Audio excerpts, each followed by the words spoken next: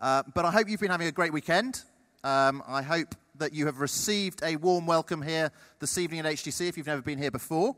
And I hope as well that, as Vicky was praying about, that you're enjoying all the excitement of election fever at the moment with the French election final round today, ours in a month's time. I wonder if some of you saw a clip earlier this week, of Jeremy Corbyn. Now, I've got to stress that I think Corbyn gets more stick than he should. He seems a nice guy to me.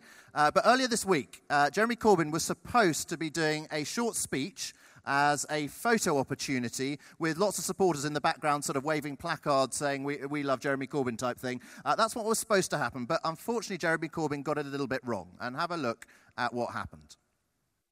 So Jeremy Corbyn there looking in the wrong direction, okay?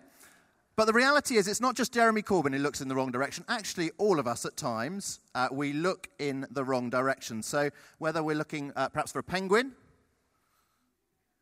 or whether we're looking for a lion, or my favourite, whether we're looking for a whale. We all look, all of us do actually, in the wrong direction at times. And in fact, in the Bible, there's a book in the Bible called Ecclesiastes. And Ecclesiastes actually asks exactly that question for us today. And the question is this: what is the right direction for you and I to look in? What is the right direction for us to look in? Not to find a penguin or a whale, but what is the right direction for you or I to look in to find ultimate meaning, ultimate purpose, ultimate fulfillment in life? What is the right direction for us to look in? Now, the author of Ecclesiastes, he refers to himself as the teacher. And many of you may know that basically, most likely, the teacher is King Solomon. King Solomon of Israel, he was around about 1,000 years BC. And basically, in Ecclesiastes, what Solomon is doing, he's conducting an experiment. And his experiment is this. He talks again and again, you'll see when we have a look at the Bible passage, he talks about life under the sun. This little phrase, life under the sun. And what he means by that phrase is life if you take God out of the equation. So if you just look under the sun, forget about God, if you take life under the sun, his question and his whole experiment that he's conducting is, can you find ultimate meaning to life under the sun?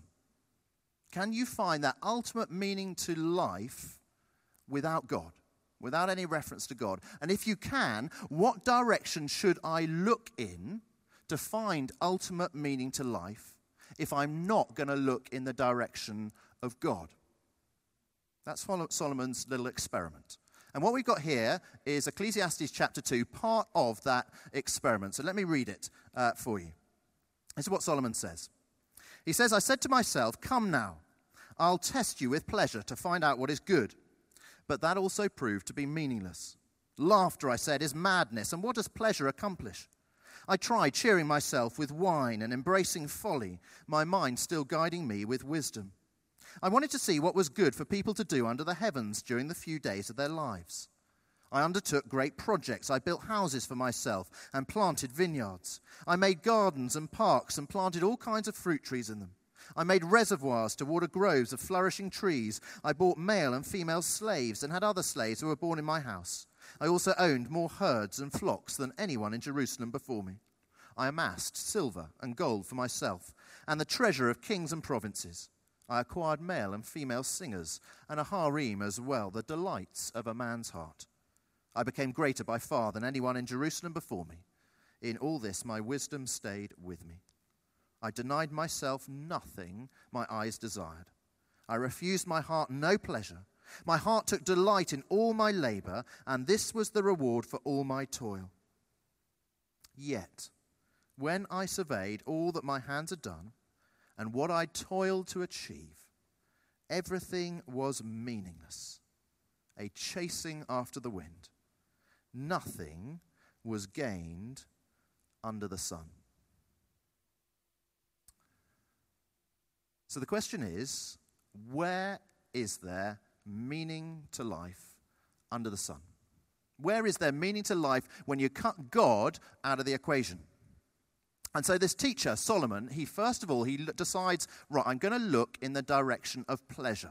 If I look in the direction of pleasure, is that where I can find ultimate meaning and satisfaction and fulfillment in life? So look at the first verse. He says, I said to myself, come now, I'll test you with pleasure to find out what is good, but that also proved to be meaningless. Laughter, I said, is madness, and what does pleasure accomplish?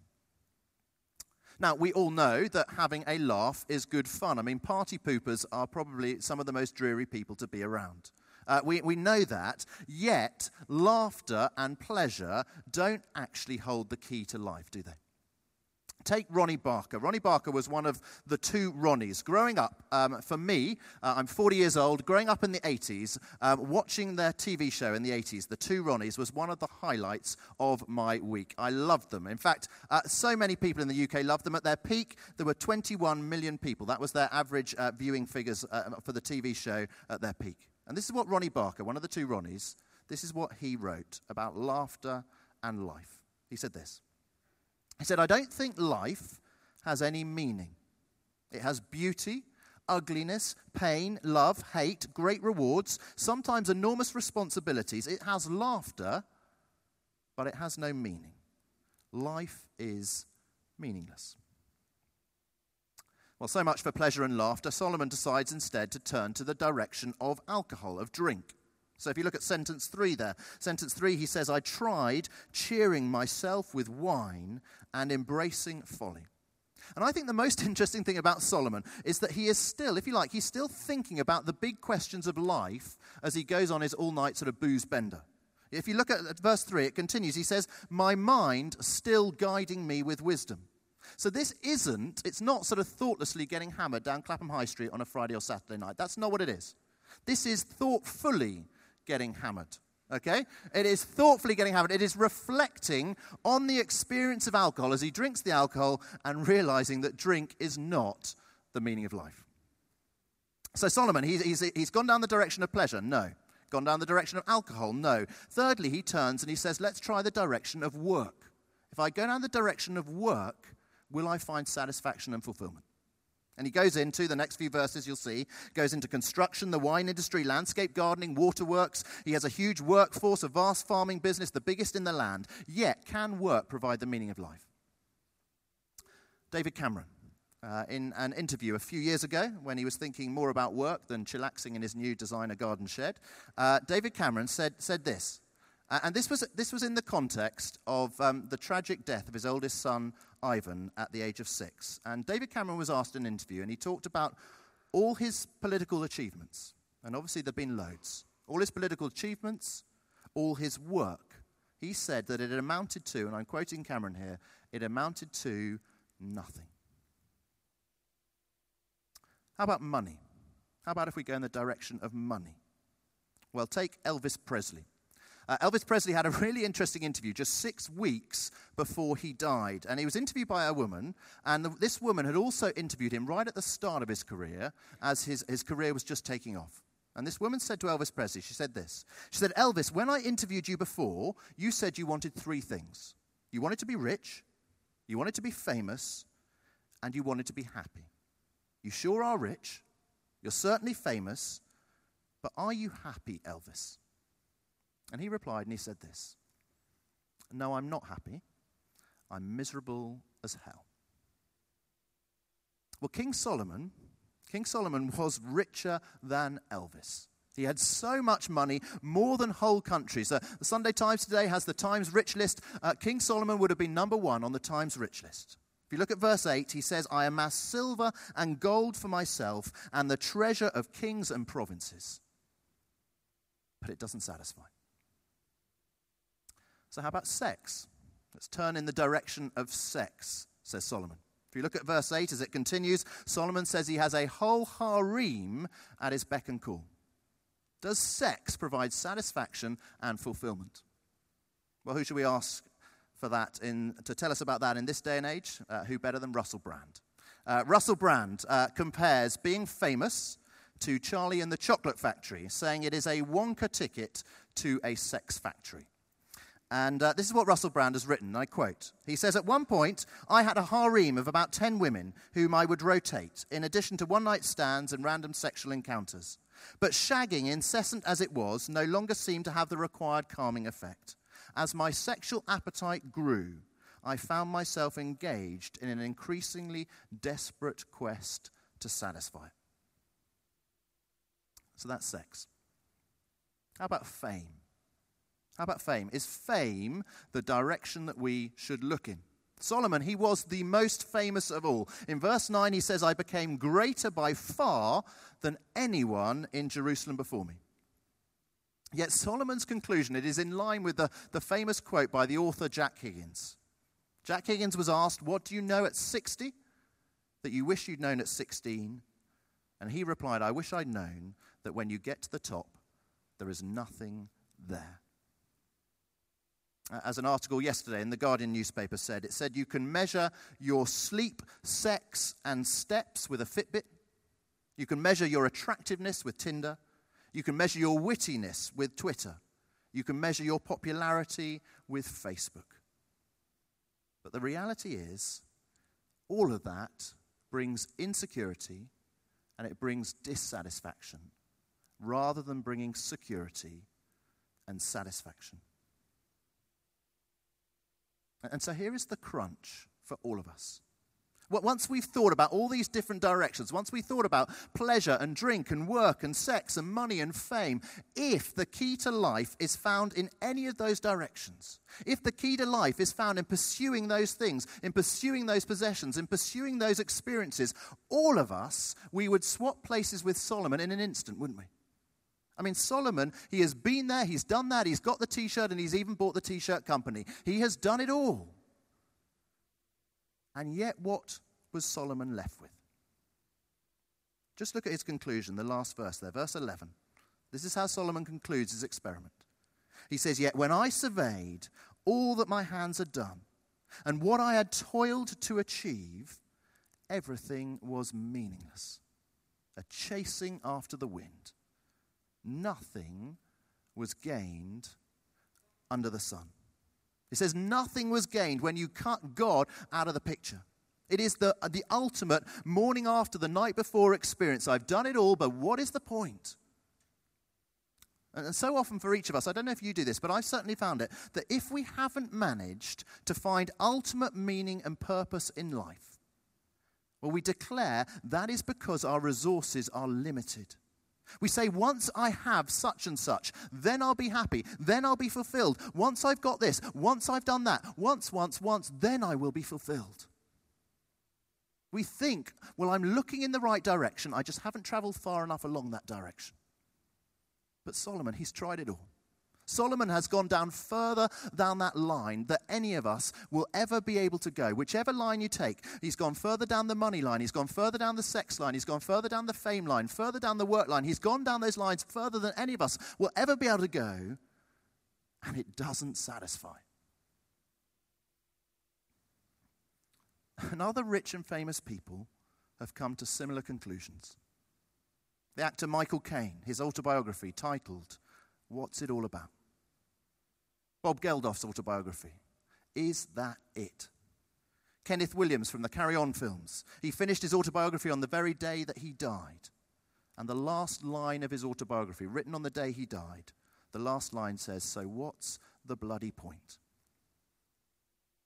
You see, Solomon and all these other people, they're not saying that all these things of work and drink and fame and laughter are without pleasure. Of course not. Pleasure is pleasurable. Sex, a foreign holiday, a loving family, good friends, they're all pleasurable. They're good things. But none of them are satisfying in the sense of giving us ultimate meaning to life. And actually the Christian claim. The Christian claim is that God will not let us find the ultimate meaning of life in anything else. God will not let us find that ultimate meaning by looking in any of these other directions. Because very simply, the meaning of life is not found in any of these directions. The Christian claim is that the meaning of life, it is only found in God through a relationship with Jesus Christ. And so God knows that if I begin to be satisfied without him, then I won't bother with him. And then I will miss out on the real meaning of life, both now and into eternity, a relationship with Jesus Christ. And really the Alpha course that Tim mentioned earlier, that Joe and Tanya talked about, The Alpha Course, really, it's a chance to assess whether that claim is true. A chance to check out, to ask questions, to discuss, is the meaning of life found in a relationship with Jesus Christ or not? C.S. Lewis, a Christian, a writer of all the Narnia books, he once wrote this. He said, "We are half-hearted creatures, fooling about with drink and sex and ambition, when infinite joy is offered us, like an ignorant child making mud pies in a slum because he cannot imagine what is meant by the offer of a holiday at the seaside. We are far too easily pleased." And you know what C.S. Lewis is saying there? He is saying that if we look anywhere else for ultimate meaning, if we look anywhere else for ultimate fulfillment, for ultimate joy, if we look anywhere else than in a relationship with God through Jesus Christ, well, then we are looking in the wrong direction. We're focusing on the mud pie rather than the holiday at the seaside. Hugh Hefner is now 91 years old. He's a self-made multimillionaire from founding Playboy magazine. He lives in the Playboy mansion with all the bunny girls. He has had countless sexual conquests. And this is what he said in one of his most recent interviews. He said this. He said, "I have been looking for love in all the wrong places.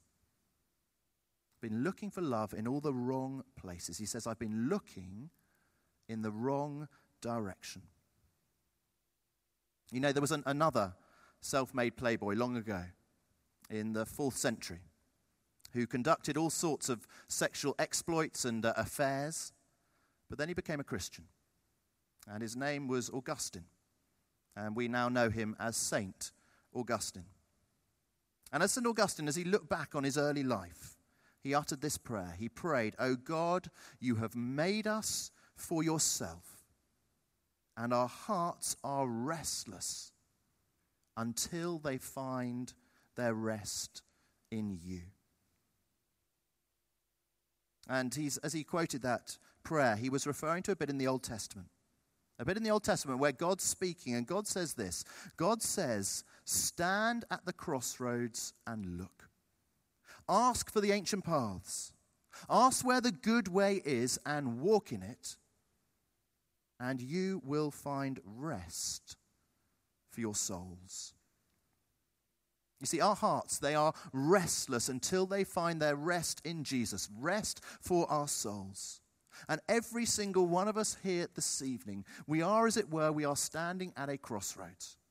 And the question very simply is, which direction, which road are we looking down? Are we looking down the road of money or sex or pleasure or fame or work or happiness or whatever else it may be? They're all good things. But they are the wrong direction to be facing.